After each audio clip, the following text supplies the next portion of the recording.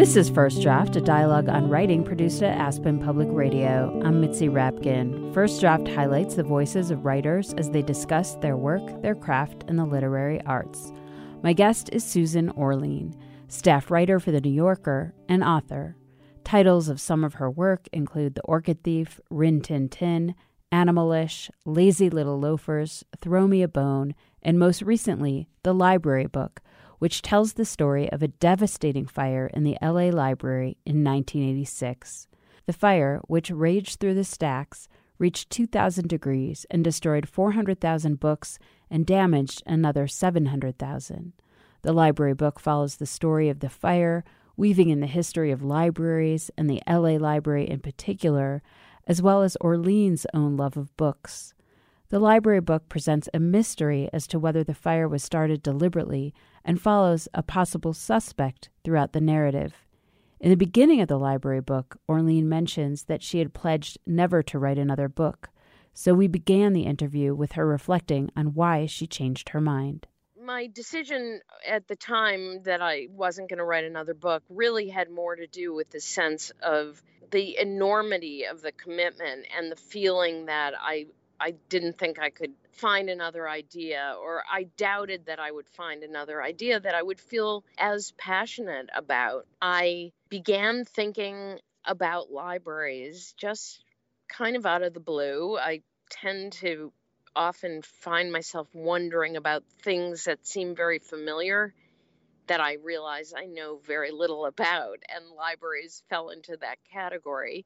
I began thinking, well, it would be so interesting to write a book about the life of the sort of daily life of a big city library. And then I pushed it out of my mind and thought, no, I'm not going to do another book. When I uncovered some of the emotions that I had thinking about the library, in particular in relation to my mom, and going to the library with her when I was a kid, it began to resonate really deeply, and it made me think, wow, there's a lot there, isn't there? It's not just a reporter's story. There's an emotional story in here as well. But I still didn't see what a narrative would be. And when I heard about the fire, it was such a powerful image, hundreds of thousands of books burning, and it felt so profound and upsetting that I was just galvanized. It was almost immediate where I thought, I'm going to do this book. And I guess I must have instantly pushed out of my head my declaration that I was not going to write any more books. It just felt like fate in many ways. Did you know about the fire in LA, and how did you decide to make that sort of the centerpiece of this? You know, when I first had this itch of curiosity, I didn't know about the fire. I knew, in fact, I think my first curiosity about libraries occurred before I had moved to LA. And I had never visited the main branch of the library, and I really, truly had no clue whatsoever about the fire. It was only when I was being given a tour of the main branch and the person giving me the tour made an offhanded comment about the fire, and I said, "What fire? What are you talking about?" When he said, well, the big fire closed the library for 7 years, I just, I think of what my dog looks like when I ask her if she wants to go for a walk. I just perked my ears up and I said, what? Tell me more. The library at the time, the American Library Association, had recommended that libraries not have sprinklers because the water would do so much damage to the books. And then they changed their stance almost right before that fire happened. And the library in LA, the Central Library, had many fire violations. So that was kind of the backdrop, a little bit politically, of this fire. You're right. This was a peculiar and surprising fact that there were not sprinklers in the library. That was not by way of a violation as much as it was conforming with the suggestions of the ALA. The building also was very run down at that point. It had been built in 1926 and it hadn't been lavishly maintained. It was too small. It was definitely crowded. Books were stacked in every corner and in places that there shouldn't have been books stacked. So it was very much a fire waiting to happen. And when you think about what could be more flammable than books, it's no surprise that libraries have the potential to be terrible fire hazards. The fire itself, the day of the fire, coincidentally, the fire department was consulting at the time with where to put sprinklers because sprinklers were now being recommended. They were also installing fire doors for the first time, and that was a violation. I mean, the idea that the library didn't have fire doors was kind of amazing. There was an alarm that went off that morning. There were already about 200 patrons in the building. Nobody panicked very much because there were regular false alarms in the library, and people almost grudgingly left the building rather than running out in a panic. The fire department came and did a walk around, and I think they did it kind of grudgingly as well, since they were very used to being called to the library for this rather faulty alarm system. And they didn't see anything, so they went to go reset the alarm. The problem was the alarm wouldn't reset. So there was the thought that the alarm itself was faulty. But in order to be thorough, they walked through the building again just to make sure there was nothing that they had missed. And they noticed at that point a little bit of smoke coming out of the fiction department.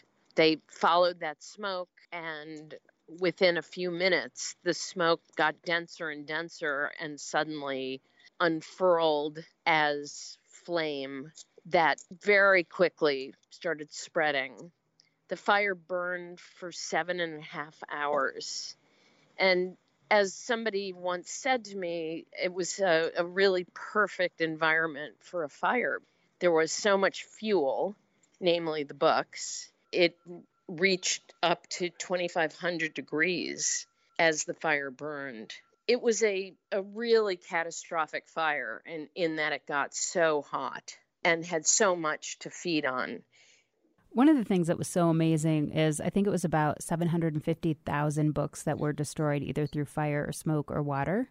Yes, there were 400,000 that were completely destroyed and 700,000 that were badly damaged. And so the day after the fire, people just showed up. I mean, hundreds and hundreds of people just showed up at the library. It's like almost like they were mourning, they were curious, but they also wanted to help. They said, what can we do? It was one of the most heartening and heartwarming facts of this story, which was that in the midst of this, a city that people very wrongly believe doesn't have a civic consciousness, and an institution that we sometimes think no longer is relevant or meaningful for people, this fire instantly galvanized the city, brought people together. And yeah, they had several thousand people showed up unbidden. They just came down to the library and said, what can I do to help? You know, I'll carry books out. I'll wade through the ash to help sort the damaged books. And there's no way that this could have been accomplished without this enormous response from the city. And it was, I think, both a testament to how much more civic feeling there is in LA in general, but in LA toward the library, but also how much libraries mean to people, whether they're going to them regularly or not. I think there's an immense feeling of connection and regard and reverence for libraries. And I think that was truly manifest in this outpouring.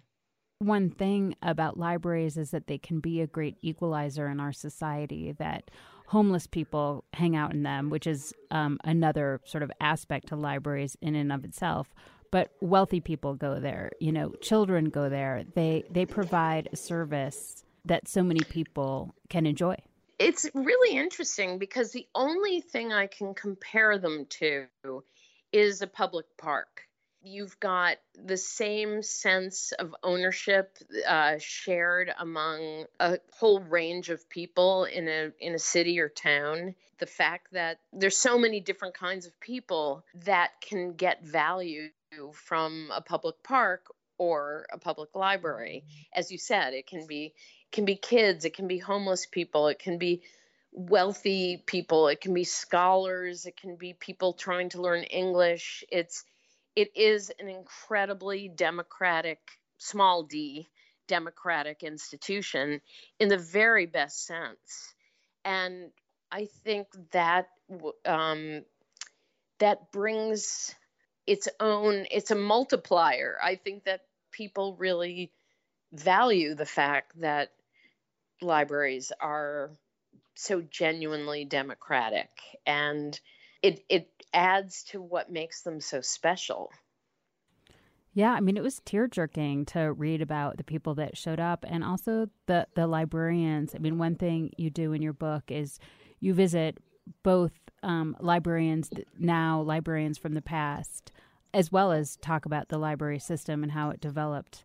But one of the things that I got out of the different librarians that you talked to and that were featured in the book was how passionate they were about their job. And I'm wondering if you could characterize or maybe talk about a few of the librarians you talked about, or if you went in thinking one thing and discovered something else about them as a group of people, dedicated employees.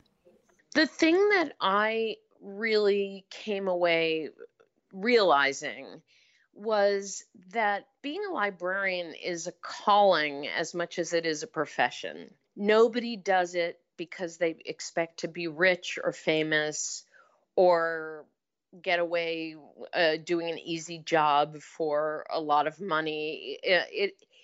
You're drawn to it out of a sense of values and social service that's very distinct. It is not. There's almost no other reason that you would become a librarian except that you believe in the value of these places. And some people might even say it can be at times a thankless job, that you work very hard and you don't make lots of money and you're never going to get a huge amount of acclaim for what you're doing, but the commitment is thorough. I was really moved by and impressed by all the librarians I met. I mean, it really, I know that sounds like a kind of broad statement, but they were all really different people. I mean, there were people for whom it was a second career. There were a number of people who had been social workers who had become librarians. There were young people, one young guy in particular who had wanted to become a movie director and was just working at the library temporarily, and then fell in love with library work and was in library school while he was working as a clerk there. The commitment was absolute, from one end to the other.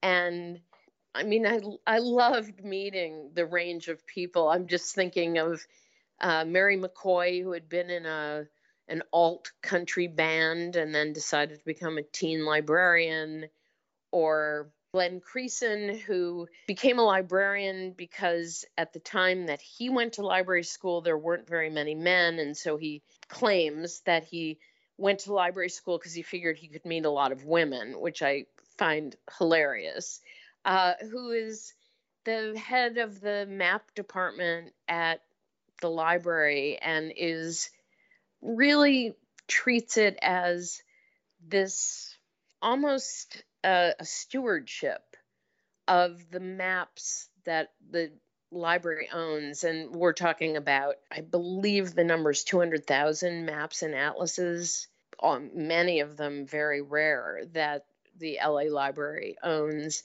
Everybody's story, people come from so many different directions to become librarians, but once they become librarians, their commitment seems really extraordinary. And frankly, their job satisfaction seems very high. They seem really proud of their work and committed to it in a way that I think you don't always see in every profession. I mean, one of the things I loved about the library that you highlighted, you know, they are dealing with serious things. They're helping non-English speakers and immigrants integrate and learn the language. They're dealing with a lot of homeless issues, but they also have a sense of humor.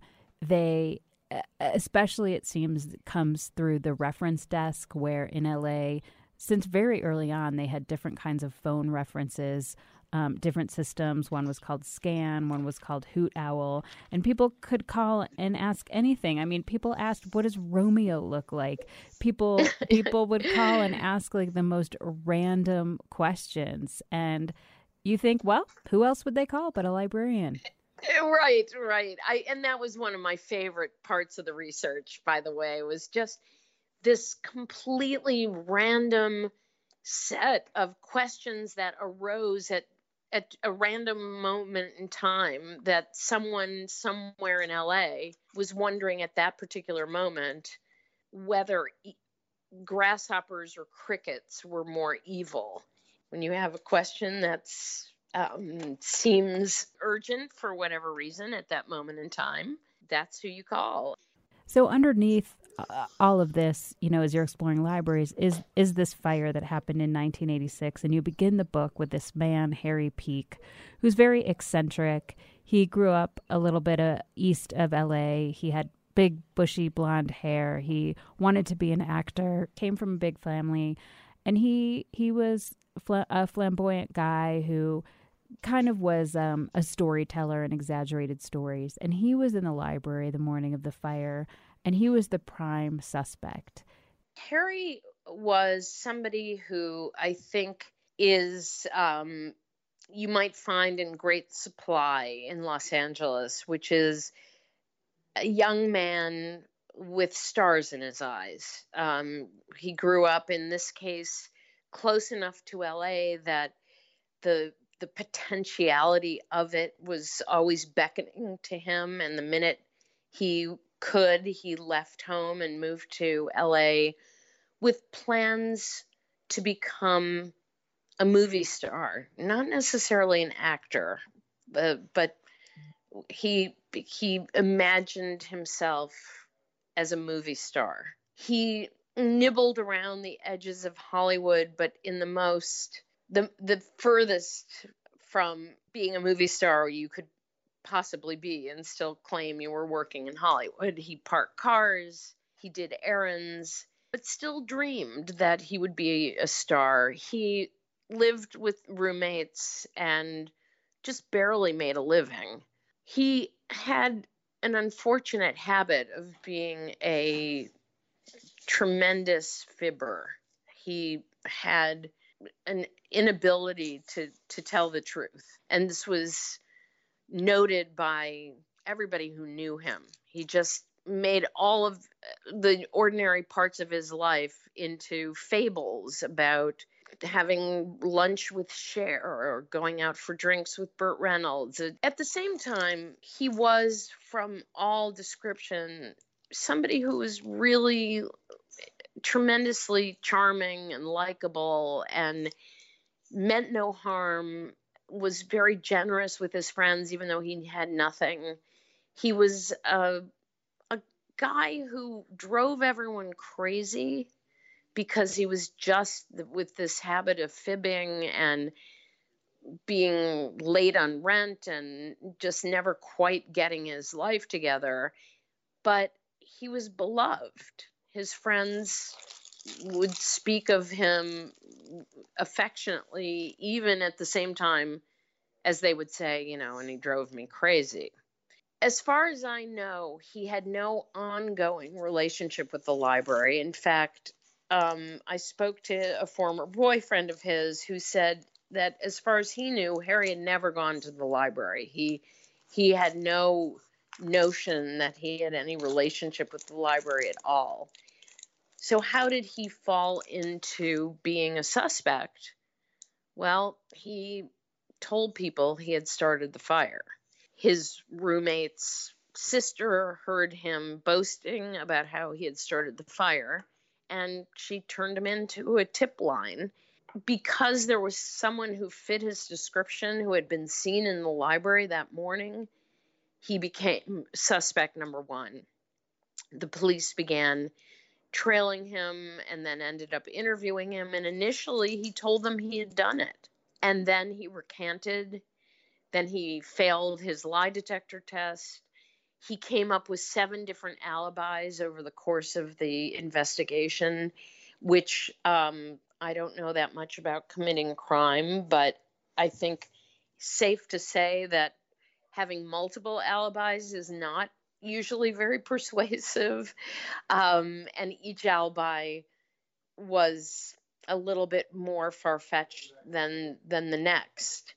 He was eventually arrested and held, but when it came time to charge him, there was a concern on the part of the prosecutor that the evidence was largely circumstantial and that there simply wasn't anything that anybody could point to, like a fingerprint or finding lighter fluid in his apartment or anything, physical evidence that could connect him to the crime.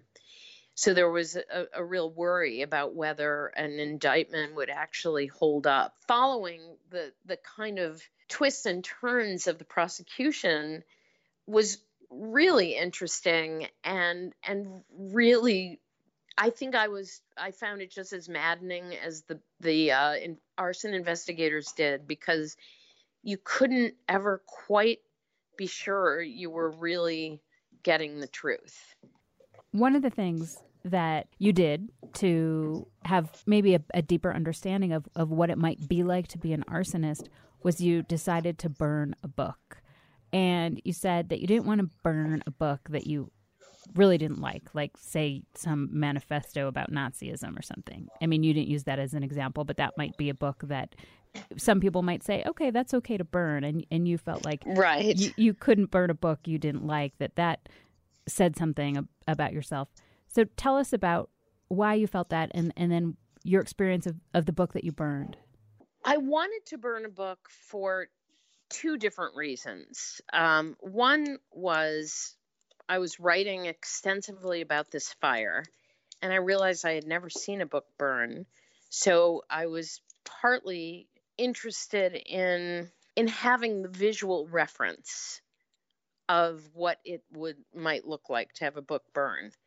But the real reason was a much more significant one, and that was to try to explore why the idea of books burning is so uniquely disturbing. There's something about it that resonates in a very deep way, and that feels very taboo. So I was curious to explore that. And at first I thought, well, easy. I can just burn a book and I'll be able to describe it and see it, and it's not a big deal, particularly knowing that I could go buy another book and replace it very quickly. But when it came to choosing the book, I was so uncomfortable that the entire thing took on a whole different dimension. I began to feel like I couldn't pick a book. Nothing seemed right, so to speak. All of the options seemed really wrong. I mean, burning a book I hated felt like I was giving in to the historical tendency of regimes to burn books that they disapproved of. And it felt really uncomfortable. Then I thought, well, I'll burn a book I love so it won't seem like such an act of violence, and I'll replace it as soon as I burn it. And then I thought, well, I don't want to burn a book I love. I mean, that feels almost as bad as burning a book I hate. I then thought, well, I'll burn one of my own books. And then I thought, well, that somehow feels, first of all, very uncomfortable. And secondly, seems to defeat the point of what I was trying to explore. And I was ready to give up. I just thought, I can't figure out what to do. Maybe I can't do this. Maybe it's actually true that burning a book is a sort of forbidden act that I'm just not going to be able to accomplish. At some point, when I'd said to my husband that I had this idea and decided not to do it, he came home with a copy of Fahrenheit 451 and said to me, I think I found your book for you. And indeed, I think it was the perfect book. So perfect that I think even Ray Bradbury, who wrote it, would have approved if he had known what I was doing. Maybe especially because he wrote a lot of his work in the LA Library. Especially so. And, in many ways, he was the spirit animal of the book. He was somebody who adored the library, who educated himself at the library, who wrote this, epic, seminal work about the horrors of book burning, and who got very involved after the library fire in helping raise money to buy books to replace the books that were lost in the fire. So he was involved in the story on many different levels, which made me feel really connected to him in the course of doing the book. And it made the idea of burning one of his books seem just so perfect. And libraries have been burned throughout history. I mean, you mentioned that in your book about different libraries being burned, whether it's, political acts or some other thing. And I don't know if it was during this book when you were writing it, but that museum in Brazil caught on fire and they lost a lot of archives. And I was wondering where you were in this book process and how that impacted you.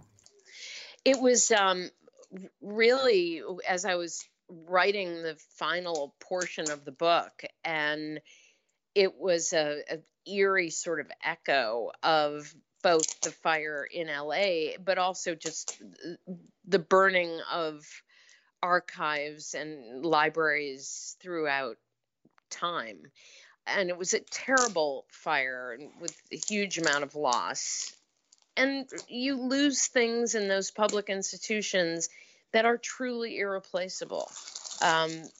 This was an awful loss that, from what I understand, was preventable, or that there are people who feel that there was a lot of neglect that led to the fire. But, this is our patrimony. I mean, our libraries, our museums, that's where a culture's memory is stored, and it's everybody's loss when there's a fire of that nature. It's an entire community losing, and in the case of the museum in Brazil, it really is the whole world that's losing, because that was a resource that was internationally known and valued, and they had material in there that existed nowhere else. One of the things you mentioned when you were talking about this, it was this saying from Senegal that when someone dies, you say his or her library has burned. And that, to me, became the thematic underpinning for the entire book. It was both related to what I was writing about in terms of capturing my own memories and thinking about my mother and connecting to my memories of going to the library as a child. It was also a kind of connector between our own inner life and the way a library collects a community's inner life, knowledge and information and stories and narratives, and that they are preserved for an entire community in a library. But each individual is also, in a sense, a library. And we have in our minds those personal stories and information and knowledge and fantasies and narratives that we've collected essentially through our lives. And I was observing my mother losing her library as her memory began to disappear as I was working on the book. And it made the purpose of the book feel very urgent to me, that I was trying to capture on the page something about my childhood and my memories of my mother that, at least on her side, were becoming harder and harder to access and eventually impossible to access. And libraries, in that sense, really are communal memory. And we count on them in a way that you could never count on a person, because they can live forever. And certainly that's something, sadly, we haven't yet figured out how to do as humans. Can you read something from an author that speaks to you or influenced you as a writer? Well, this is from Joan Didion, Slouching Towards Bethlehem. I would say that she has influenced me enormously and inspired me, both in her writing, but also as a woman who's excelled in this profession. She's been a real inspiration to me. The center was not holding. It was a country of bankruptcy notices and public auction announcements and commonplace reports of casual killings and misplaced children and abandoned homes and vandals who misspelled even the four-letter words they scrawled. It was a country in which families routinely disappeared, trailing bad checks and repossession papers. Adolescents drifted from city to torn city, sloughing off both the past and the future as snakes shed their skins. Children who were never taught and would never now learn the games that had held the society together. People were missing. Children were missing. Parents were missing. Those left behind filed missing persons reports, then moved on themselves. This is the lead of a piece, and the careful striptease act of the writing to me was incredibly meaningful and inspirational to me, especially when I was first starting as a writer. The confidence of opening a piece without telling you exactly what you're about to learn, but instead creating a mood and a rhythm of the writing that was so compelling that you would read on, even though you weren't necessarily sure what she was talking about. So as a model for how you might start a story, to me, that's always stood as a remarkable way to begin and to establish the control, the authorial voice as being really in control of what you're about to read. Can you read something that you wrote, maybe it was tricky or hard or changed a lot from the first draft? Absolutely. And this, again, will be a lead, and maybe that sort of tips my hand as somebody who thinks a lot about leads and also worries over them a great deal. And this is the lead to the library book. Even in Los Angeles, where there is no shortage of remarkable hairdos, Harry Peake attracted attention. He was very blonde, very, very blonde, his lawyer said to me, and then he fluttered his hand across his forehead, performing a pantomime of Peake's heavy swoop of bangs. Another lawyer who questioned Peake in a deposition remembered his hair very well. He had a lot of it, she said, and he was very definitely blonde. An arson investigator I met described Peake entering a courtroom with all that hair, as if his hair existed independently. Having a presence mattered a great deal to Harry Omer Peake.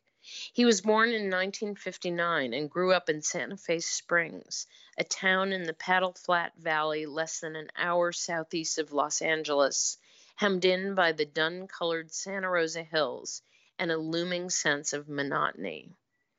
It was a place that offered the soothing uneventfulness of conformity, but Harry longed to stand out. Tell me more about that. It was really challenging to write a lead for this book.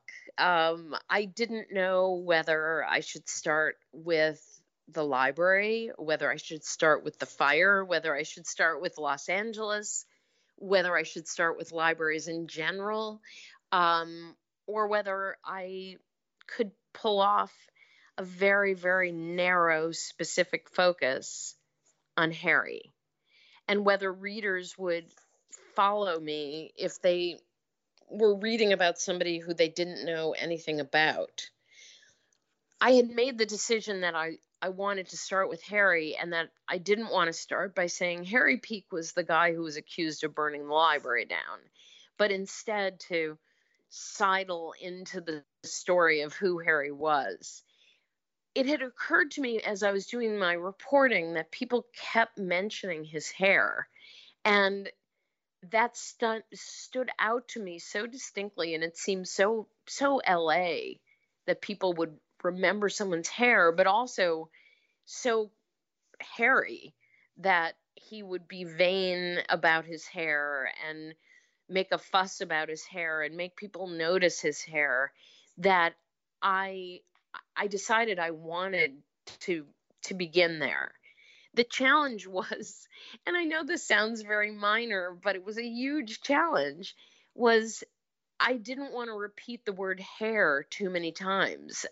It seemed like I needed to refer to it, but I didn't want the first paragraph to have the word hair repeatedly within it. So I rewrote those first 4 sentences a dozen times, trying to figure out, how do I write this? I don't want to use a synonym for hair because that'll look really affected and silly, but I don't want to say the word hair a million times. And to me, the rhythm of a lead is so essential. It's so important. And it's almost more important than the words themselves, because you want to seduce the reader into feeling both relaxed and hooked. And I just had to get it right. And every word seemed to be really critical. So I wrote and rewrote and would tweak and just change one word and go back and rewrite and change yet again just one word, until I had a breakthrough one day of realizing that I could write the first sentence without use the word hair only once.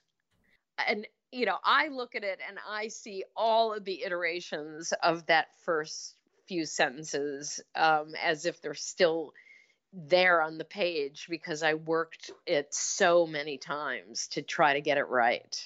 Where do you write? I have a writing studio that's a little separate from my house. It was our carport that was converted into a writing space for me. So I work at a desk in my little studio. What do you do, or where do you go to get away from writing? I do something physical. I either weed my garden or go to the gym or go for a walk or just do anything, or I cook. I mean, those are the things that feel like the most restorative as a break from writing. Who do you show your work to first to get feedback? My husband, who's a really good reader of my work and, in general, a really good reader and pretty honest. How have you dealt with rejection? Not well. I take it really to heart very deeply, and I suffer it greatly, even though I've been fortunate in my life and I haven't had that much rejection, but it still guts me. And what is your favorite word? As a kid, my sister and I used to have contests all the time about what favorite words we had, and my favorite word was slice. So I'd have to say, even though I still have a million words I love, that's probably going to remain my historical favorite for no good reason. You've been listening to First Draft, a dialogue on writing produced at Aspen Public Radio. My guest was Susan Orlean, author of The Library Book. You can follow First Draft on Facebook. Just look for First Draft, a dialogue on writing, and click like, and on Twitter at First Draft APR. You can email me at firstdraftwriters@gmail.com. The theme music for First Draft was produced and performed by Murph Mahaffey. I'm Mitzi Rapkin. Thanks for listening.